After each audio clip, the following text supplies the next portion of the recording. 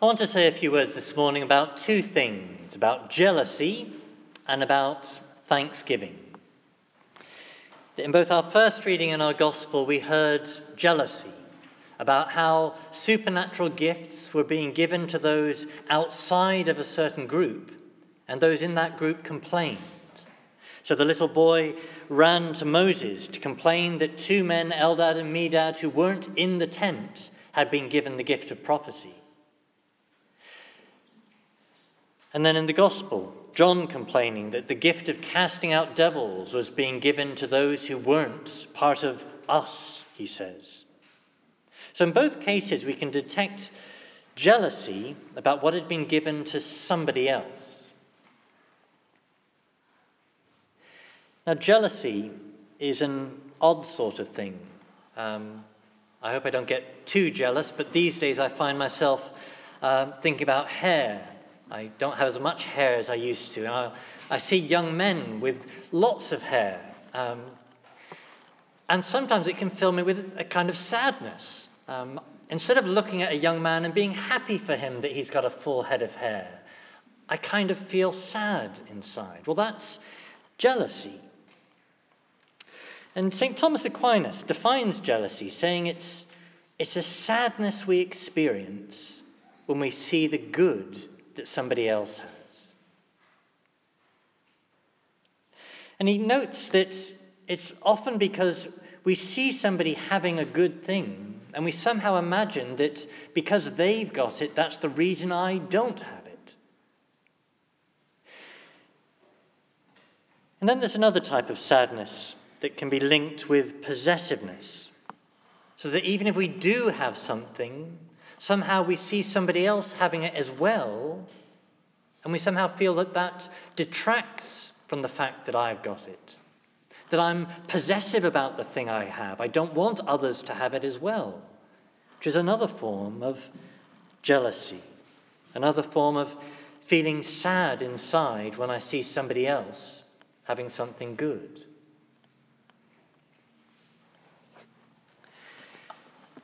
Now, sadness, it's a real thing, it's a difficult thing, it's a problem, but in many ways it's a silly thing. It stops us enjoying the good things we do have because we're focused and looking at other people, and that just leaves us sad.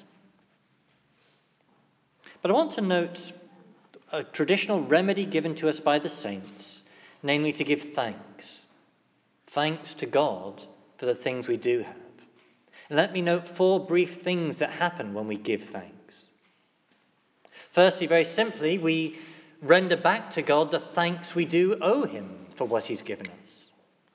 But secondly, that causes a change within us. That when I look at the good things I do have rather than what others have, then I'm focusing on what's right in my life rather than what seems to be wrong.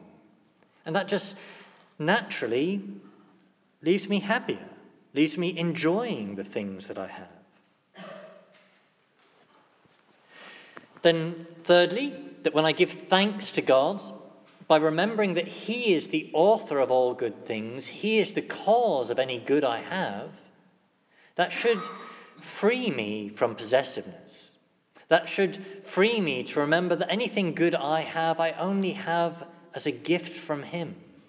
And it's up to him to decide how he distributes his gifts. That I have no right to be possessive about them.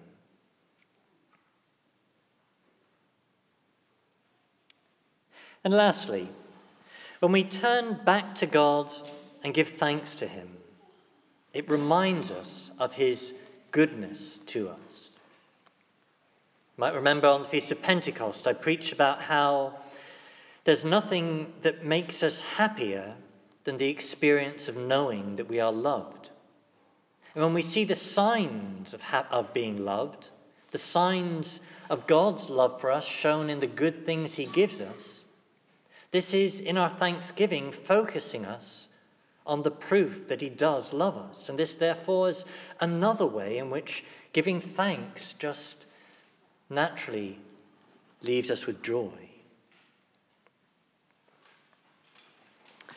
So to sum that up, jealousy, It's a real thing, but it's a bad thing.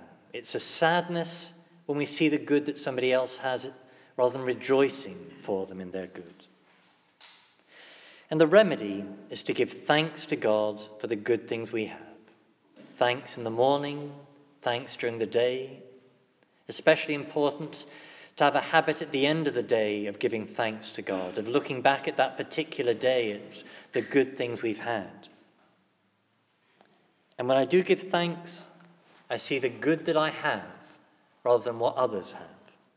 I see them as signs of God's love for me, and I'm therefore able to rejoice in knowing those signs of his love.